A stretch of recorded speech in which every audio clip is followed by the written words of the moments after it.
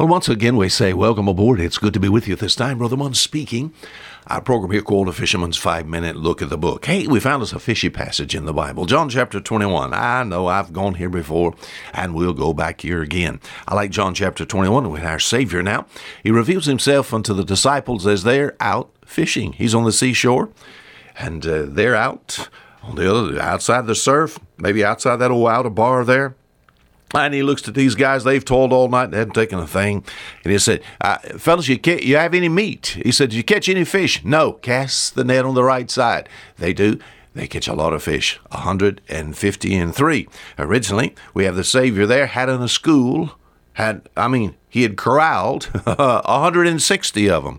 You said 160? Well, what about 153? Jesus makes a meal for these men. Oh, he makes breakfast for these hard-working men. They're tired. They've toiled all night. They've taken nothing at all. Put the net out, brought it in, put it out, taken in, out, in, over and over again, and taking of their strength. And they're tired. They're wore out. Jesus helps to increase their catch by providing for their family's needs, and he gives them a breakfast. What a passage of Scripture. John chapter 21, verse 12. There's no one or two of these verses we're going to sort of delve into. We just sort of look at them all. Jesus saith unto them, come and dine. Come and dine. Jesus fixed for these men a meal.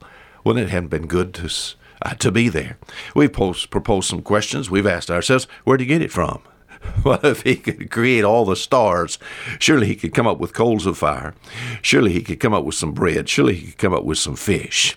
My friend, if we have dominion over the fish of the sea, the Savior that made them, surely he could call to these guys and he said, fellas, he said, I tell you what, 160, I call for 160 now. Are you out there? Yes, sir, Lord. All right, about 7 of you guys come jump on this coals of fire. Oh, no, yes, they must obey. 7, you said, why? 7 on coals of fire? Because we have 7 men here, and our Savior's making breakfast for them. And bread and fish. These were big fish, probably.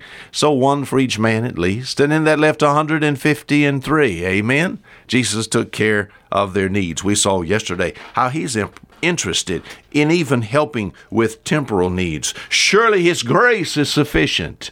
But my friend, his food is sufficient also. Some things, my friend, that we could see here in the passage. Here, our Savior gives an invitation. John chapter 21, verse 12, Jesus saith unto them, come and dine.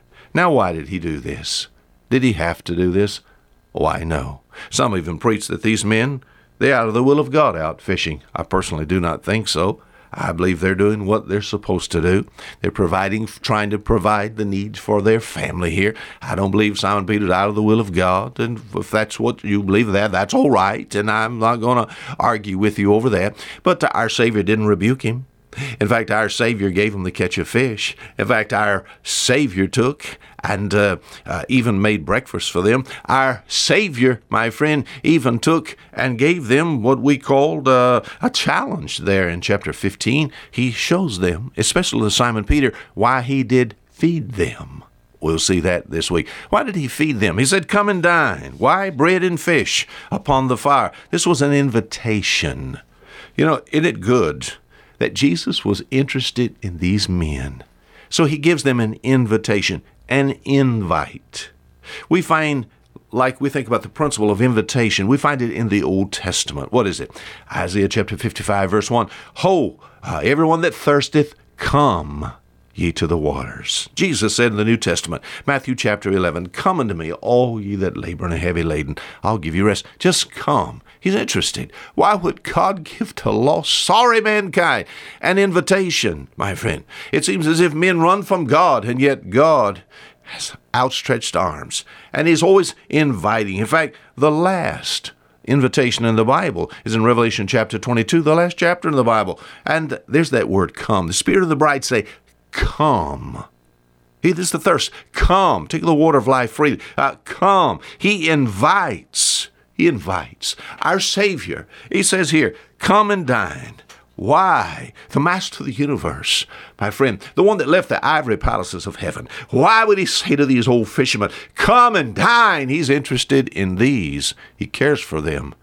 He loves them. He gives them. an invitation. Until tomorrow, Fisherman saying goodbye.